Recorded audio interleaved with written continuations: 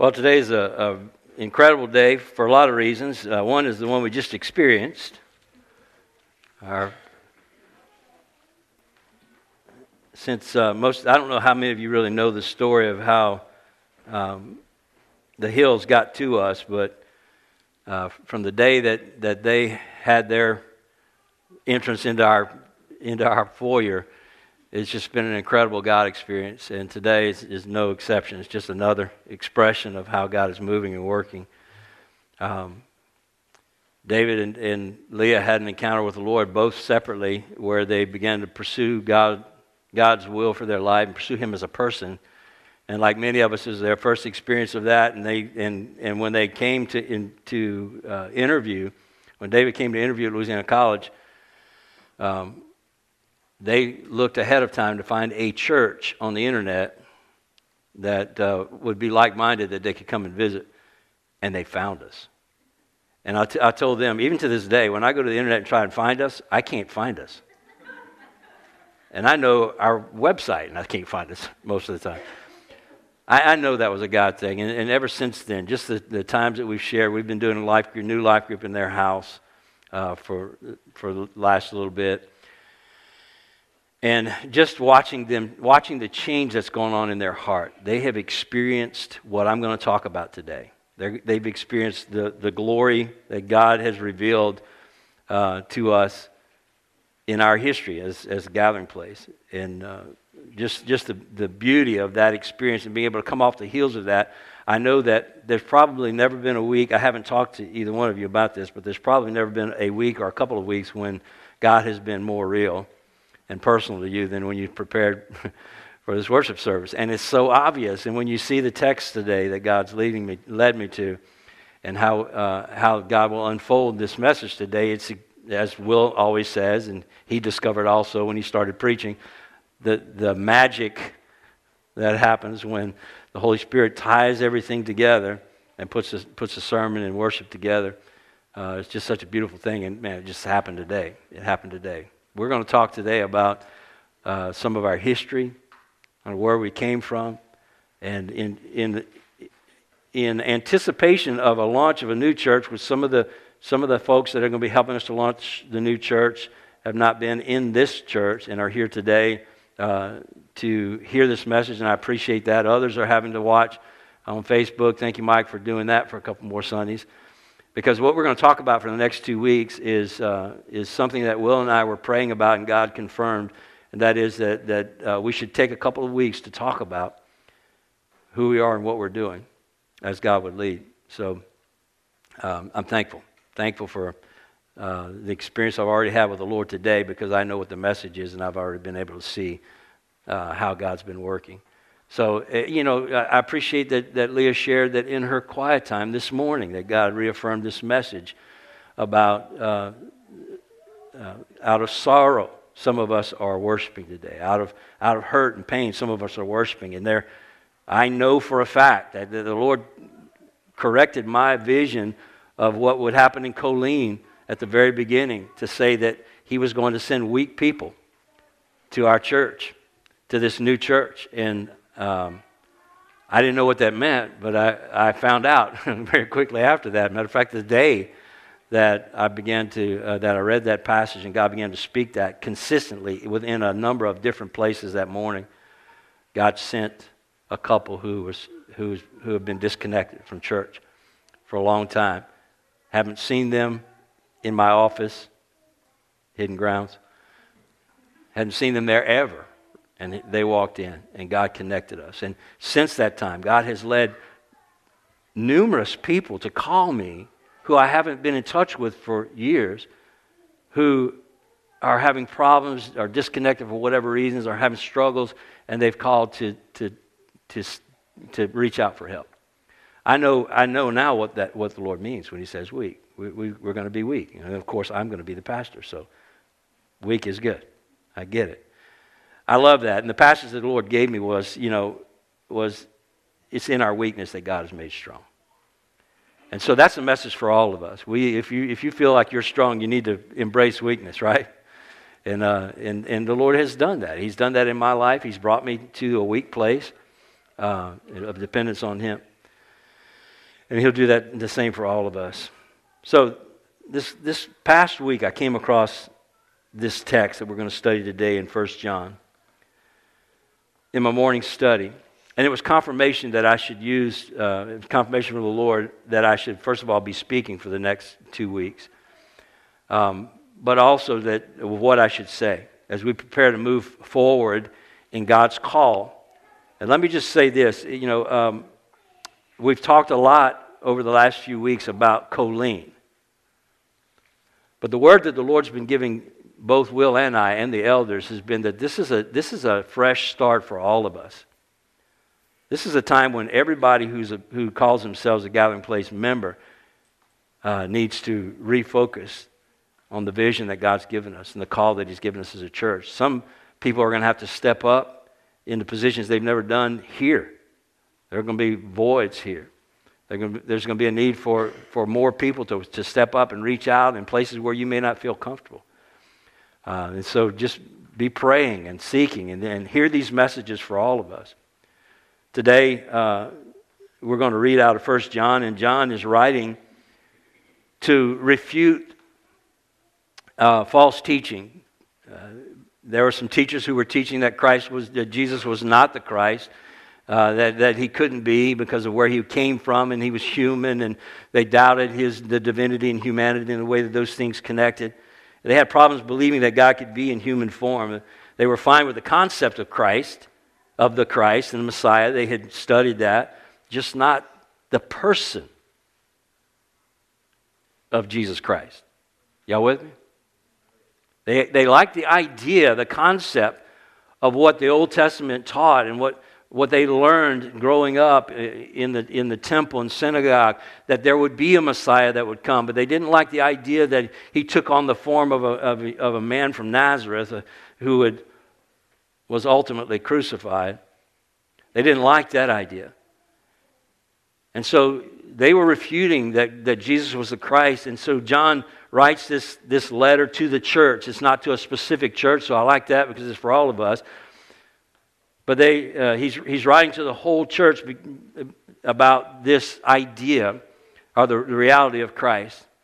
And so as we unfold this is what I believe was kind of a premise that God brought me to as I was thinking about just the context of 1 John and how in our own context. We all here have come out of concepts about Christ. We've come out of commitment, deep commitment. Most of us here have come out of deep commitment to concepts and ideas and philosophies about Christ. We've talked about Him for years in our churches, and most of us grew up in church, and we've heard all the stories about Jesus, and we don't deny that those things are true, but for us at the Gathering Place, there was a time when these things became real to us, when all of a sudden they began to take shape in the person of Christ. We started to see Christ as a person, and we received Him, and we follow Him, and we listen to Him, and we're constantly asking for His guidance in our lives.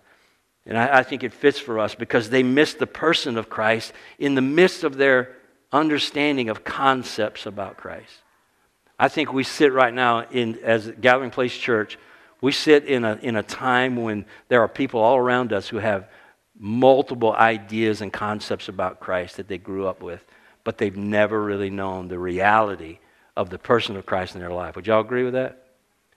I mean, most of us, that was our story, and we grew up in the ideas, but we never really had an encounter with the person, and multiple encounters with the person, and a dependence on the person to speak to us. And I believe it's the call of our church to introduce to the world the reality of the person of Christ. I believe that's what God has called us to be and to do. Our mission is to lead people to know God, to know His Son, Jesus Christ. We have this mission that God's called us to know the reality of the person of Christ in a culture of religion that has replaced Him with all kinds of things, concepts, ideas, programs, processes, buildings, any number of things. So I love that God brought me to this passage this week in 1 John because I think even the context of 1 John is true for us. We have come out of this and we are speaking to it. We need to see our position within the the communities that we live in, and also within the world.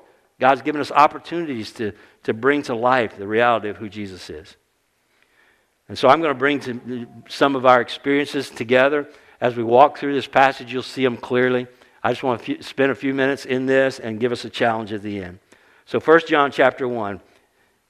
I'm just going to read through it and touch on some of these points and show how this relates directly to us. That what John is saying to the church, God is wanting to say to us today. Watch how this happens.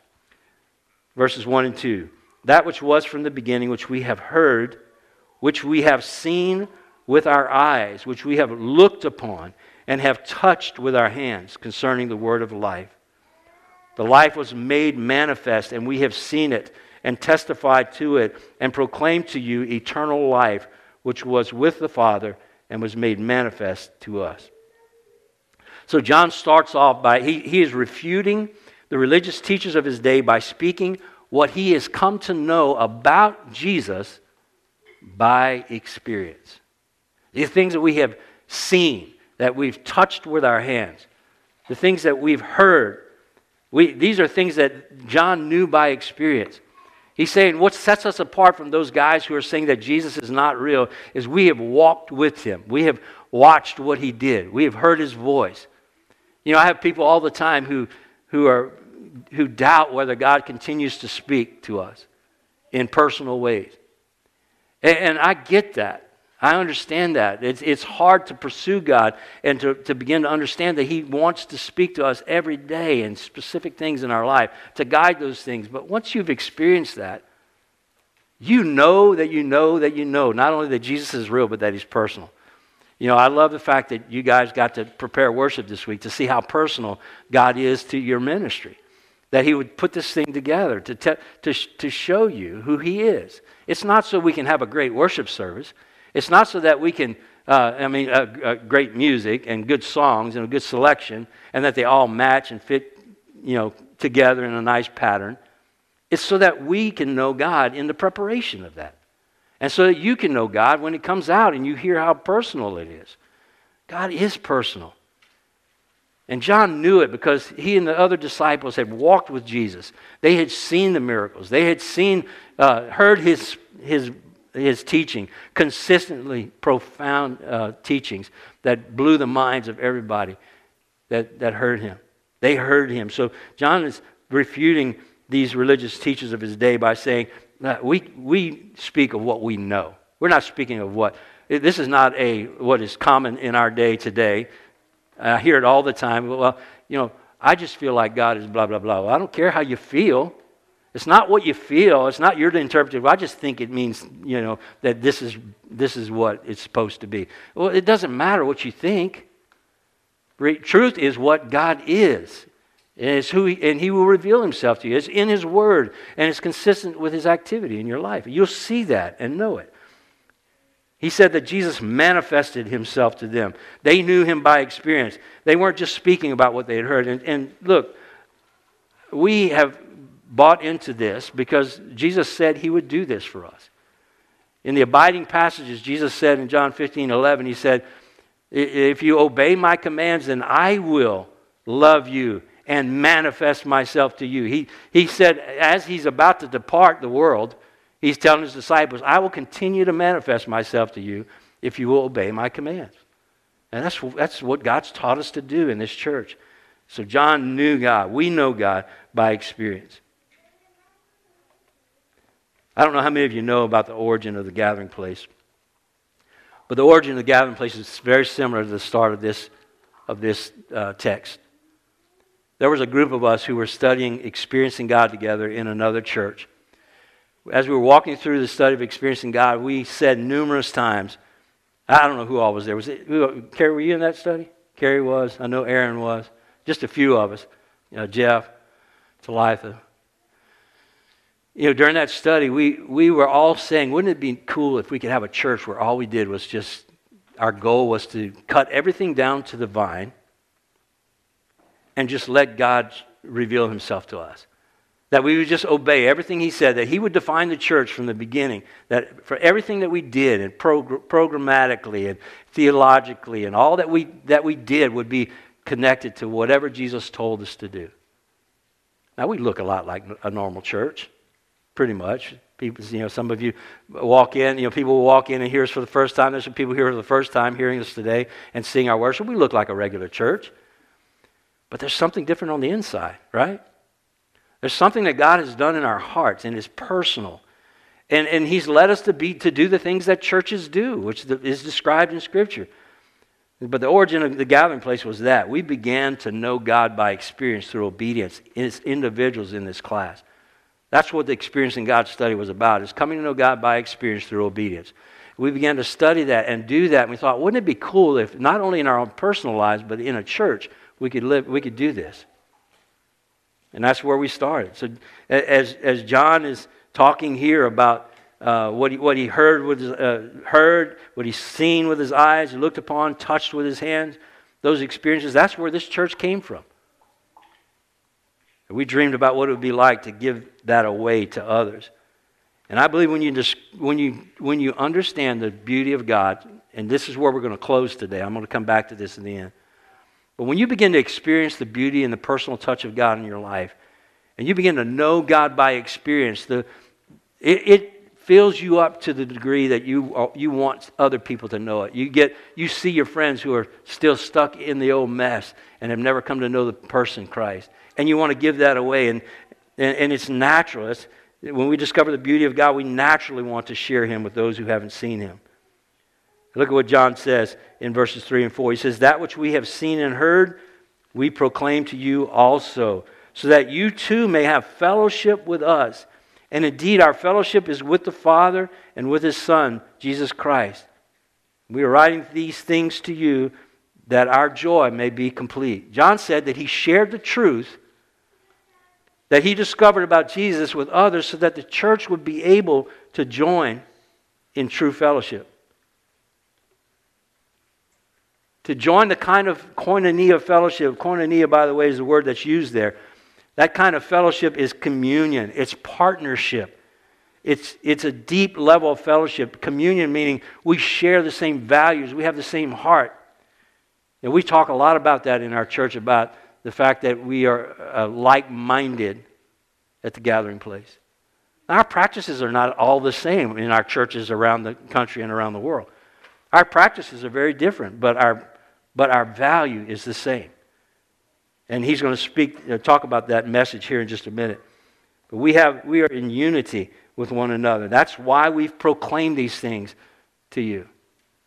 That's why we're thankful that you guys have come to be a part of the gathering place, because as we speak these words to you, our goal is that you would be able to share in this fellowship with us, this communion, to understand in your heart the reality of God, the person, that you would know that He speaks, because He speaks to you, that it would change your life the way it changed our lives. Again, I'm using the Hills today as an example because they're first time in leadership, right? But I know that I've watched this happen in their lives. There's nothing like it to see somebody's eyes be opened up to the reality that God is real and personal and speaks to me and guides my life. And when that happens, it's transforming. We want that for everybody. And so we preach that so that we can be in union with one another. That doesn't mean we have to be in the same church building. We have lots of like-minded people around this town, right, who have bought into this. And now the Lord's given us the abiding cycle to send out to people. We have people all over the world who are like-minded because of this message that John's talking about here. We've been extremely unified in this church because we discovered Jesus, and He's made us like-minded. So what was that?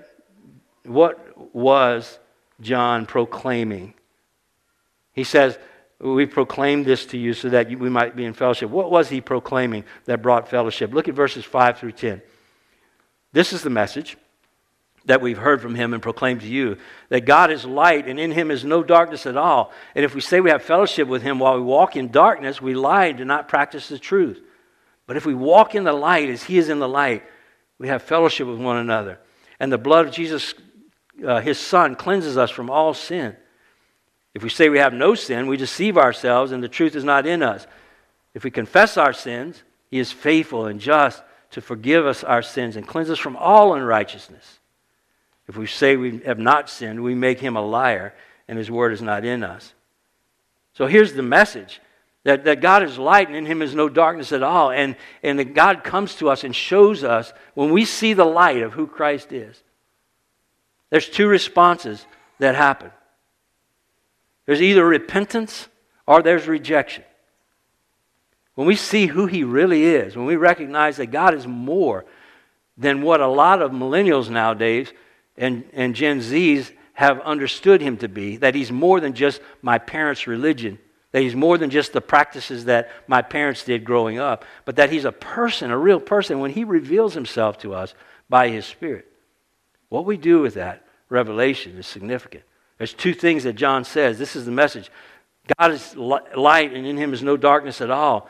And so if we walk in the light, if we walk in darkness and we say that we know Him or we're in fellowship with Him, we lie and do not the truth. We're not in koinonia fellowship with God if we're walking in darkness. Now, who's He talking about? He's talking about these religious leaders specifically. These leaders who were saying that Christ was not the Messiah. They didn't see Him for who He was. And so they were walking in darkness and saying that they were in the light, that they were walking in fellowship with God. And they continued to teach wrong about God and not receive Jesus as the Messiah. But those that saw Him as the Messiah were changed by it. And He says, if we see Jesus as a Messiah and we recognize ourselves, remember the Pharisees, Jesus described the Pharisees as not needing a doctor.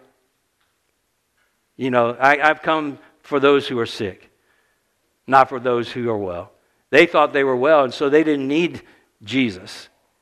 But when we see our need for Christ, we see Him for who He is, and we respond like Isaiah did. We see ourselves as people of unclean lips, dwelling among a people of unclean lips. And we see His glory and repentance happens. God is open to that, and that's the way we become His children. Confessing our sins. And He's faithful and just to forgive us our sins and cleanse us from all unrighteousness. So that's the message he's proclaiming. First of all, is this message of light has come into the world and people love the darkness rather than the light. But if we confess our sins and we love the light, and we respond to the light and repent, that He will forgive us and cleanse us of all unrighteousness.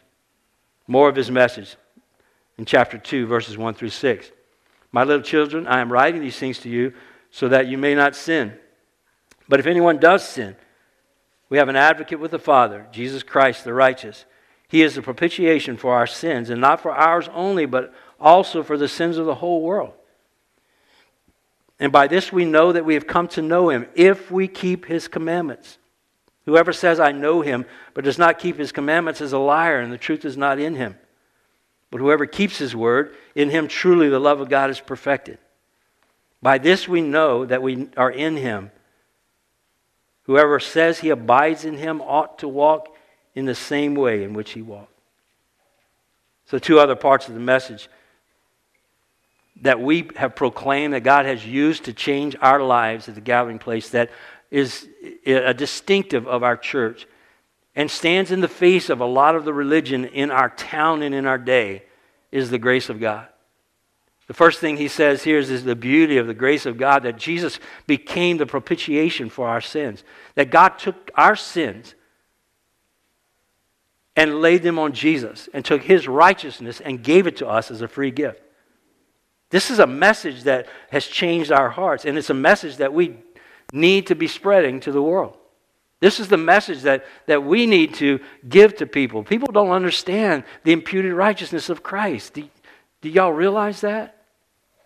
That the religious people in our town, the people that are filling up churches every day, that so many of them, high percentages of people who've grown up, particularly in our Baptist churches, don't understand the imputed righteousness of Christ.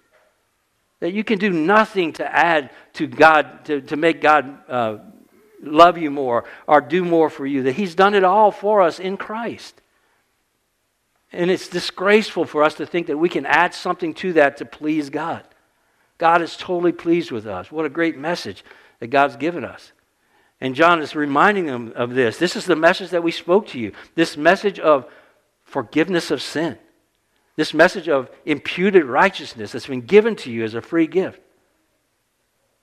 And it's the thing that motivates us. It's the thing that is we literally list grace as our motivation. It's one of our distinctives of our church. It's the motivation for us leading people to know God. But let me just ask you now to go ahead and evaluate yourself. I know that you've enjoyed the grace of God, but has that become a motivation for you to share the grace of God with somebody else? I mean, John is overwhelmed by this. And he says, I write these things to you so that you may not sin. It's the grace of God that actually causes us not to sin. Now, Paul was a little bit, many people were confused about that. And Paul addresses this when people say, well, should we sin more so that more grace may abound? Paul says, God forbid, you're missing the point. And I can tell you, I grew up in a very legalistic religion. I grew up like most of you did. I had rules and regulations I was supposed to follow all of my life. And when I didn't do well, I felt like God was displeased with me and he was going to hurt somebody. Me or my pet or my car, something was going to be damaged because I didn't do right. And I never did warm up to God. And I couldn't say that because I was in the ministry already. I couldn't say that I didn't love God or feel love for God, but I can tell you now, when I discovered the grace of God, which was when we were at Alpine years ago, I think Carrie was probably the only one that was actually in that Bible study. We sat around a room and studied the grace of God, Transforming Grace by Jerry Bridges. My life, for the first time, I saw grace for what it really was. And God totally transformed my heart. And I can't help but tell that. I tell it everywhere I go. Because if you don't understand the grace of God, then your motivation is going to be wrong. You know, we're trying to rededicate our lives to some list of rules and regulations. And God wants us to be overwhelmed by the grace that he gives. And love him from our hearts and serve him from our hearts. And when we realize what he did for us and how he feels about us, and all of a sudden I warmed up. Now I want to do anything, everything that I can that God wants me to do. Because I want to know him more and I want to reveal him to the world around me. It's life-changing. He's the propitiation for our sins. Then he says, keep his word. And in keeping his word, his love is perfected. Now, we know what that means. At the Gathering Place, we talk about it all the time. We talk about abiding in Christ. Abiding is obeying his words. It's obeying Christ in everything. And he talks about that. He said, if we know him, this is how we know we're in him. We walk in the way that he walked. This is how we know we're in him, this is how we know that we know him, is we obey his commandments. Because you can't know him, gnosko, knowledge by experience. You can't know God if you don't obey him. That's what abiding is. We obey, and then he reveals himself to us. If you don't obey, there is no revelation. I mean, there are some revelations, but there's no specific continual revelation of God to us that comes through obedience. This is what Jesus taught us when he talked about abiding. And so John is just repeating what we're about. And I just want to remind us again, this is who we are at the Gathering Place. I mean, it's beautiful that God brought this passage this week because as we look back at what we were and the things that God's done, he has done these things. He has shown us the futility of dead religion. He's shown us the emptiness of the people around us and of our own lives. He rescued us from that by revealing who he was. And we've come to know him by experience, and now we share that with other people. The first thing we share is the grace of God. And then the second thing we share is within the grace of God, you can know God specifically through obedience. And this is what John was telling them. This is what we've taught you. Now the challenge for us. What's the commandment that flows from koinonia with the Father and with Jesus Christ and with each other? What is the commandment that he gives? Look at it in verses 7 through 11. Beloved, I'm writing you no new commandment, but an old commandment that you had from the beginning. The old commandment is the word that you have heard. At the same time, it's a new commandment that I'm writing to you, which is true in him and in you, because the darkness is passing away and the true light is already shining. Whoever says he's in the light and hates his brother is still in darkness. Whoever loves his brother abides in the light, and in him there is no cause for stumbling. But whoever hates his brother is in the darkness and walks in the darkness and does not know where he's going because the darkness has blinded his eyes. Stay with me for this last section. Y'all with me? Say, oh yeah.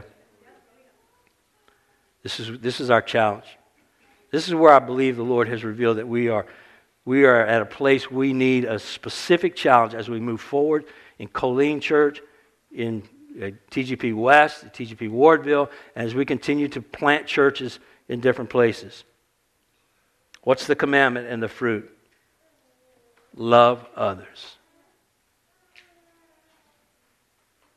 Our lives are about others. If you're abiding in Christ, if you really have come to discover the truth of who He is, then the commandment that He gives us is always tied to loving others. When you understand grace and the blessing of being directed by God in your personal decisions, and He begins to reveal Himself to you, and you begin to experience God in your own personal life and in your family, it's easy for the enemy to stop our minds from moving on to others.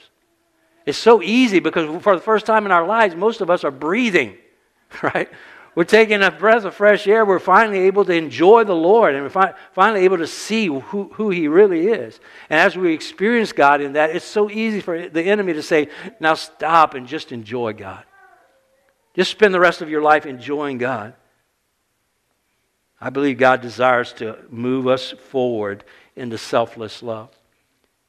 You know, the Scripture's all about selfless love, the kind of love that God wants to place and is placing in our hearts. It comes from the Father. This is the fruit of God. And it's in each one of us, but we need to embrace it and walk in it. And that is selfless love, agape love, self-sacrificing love. That's the commandment. Jesus said it in the abiding passages too. He said, a new commandment I give to you, love one another. As I have loved you, so you must love one another. And by this men will know you are what? My disciples. If you love one another. It's selfless love that is the fruit of our relationship to God. In the abiding passages, we haven't studied this much, but after he talks about abiding and keeping His commandments, he said, this is my commandment, that you love one another. Now, there's all kinds of things that God will command us to do. There's all kinds of things that He wants us to do and will speak to in our lives, and He'll be as specific as you want Him to. But the reason why He gives us these things to do is not so we can sit back and just absorb and enjoy, but so that we can love others. It's supposed to be about us giving ourselves away to other people. I think if failure comes to our church, I think it's that all of us have been enjoying the Lord way too much and not focusing enough on giving Him away to others. And He wants to move our attention off of our own lives and onto the lives of the people around us. It's why He's called us to plant churches. It's why He's called us to be in separate communities and not to let one church just expand and then build more stuff for ourselves. It's why He's called us to take our budget and take half of our budget and put it in missions around the world. It's why God keeps opening doors for us to minister in new places. The failure to abide, he says, results in failure to obey. And so he's very clear in this passage that it's about others. He's not a new commandment. This is the old commandment. We need to embrace that. And as a church, here's our challenge today. Let's receive this message and move forward. Listen, He told the disciples in the next few verses. Let me read these and we'll close. Verse 12 through 17. I'm writing to you, little children, because your sins are forgiven for His name's sake. All right? That's for you. Rejoice in that. Your little children, your sins are forgiven for His name's sake. I'm writing to you, fathers, because you know Him who is from the beginning. I'm writing to you, young men, because you have, by the way, you know him who is from the beginning. That's for you. I write to you, children, because you know the Father. That's for you. I write to you, fathers, because you know him who is from the beginning. I write to you, young men, because you are strong, and the word of God abides in you. That's for you. You've overcome the evil one. Good job for you. You learn how to overcome the evil one by abiding. Then he says in verse 9 and 15, in summary of all of this, he says, do not love the world or the things in the world. If anyone loves the world, the love of the Father is not in him. For all that is in the world, the desires of the flesh, the desires of the eyes, the pride of life, is not from the Father, but is from the world. And the world is passing away along with its desires. For whoever does the will of the Father, the will of God abides forever. No new messages today, right? Other than the fact that, guys, listen, God intends for us to expand this beautiful thing that he's done in each of us. This beautiful koinonia of fellowship that we enjoy in this body is something that we need to pass on to other people. It's not something that we should be sitting on, and you feel it in your heart, because I could say to you, good job, brothers and sisters, you've learned to walk and abide in Christ. You've learned to hear his voice. You've come to know him by experience, and we've shared these things over and over again among our life groups and in our families. We've learned these things. Good job. That's what I think John is saying. Great job. Now, be careful, because here's what the enemy will do. You understand grace, you understand forgiveness, and you understand the blessing of God, and you know who God is, and now just enjoy the world. What? Doesn't make sense. Now just be selfish. Just fill your life with things for you. No. Continue to abide in Christ. We need to make this shift as we move forward. This needs to be a major understanding for us as Gathering Place churches, that from now on, as we move forward, that yes, we are introducing people to a new life, a new understanding of Jesus, a personal touch with a person, Christ, something beyond something they've ever experienced in their life, and they will embrace it and they will be changed, as we've seen over and over again. But then also, we are in fellowship with one another to bring the light to the world. A world that many of them will not want to have anything to do with the light, but they need the opportunity to reject it. And we just need to share.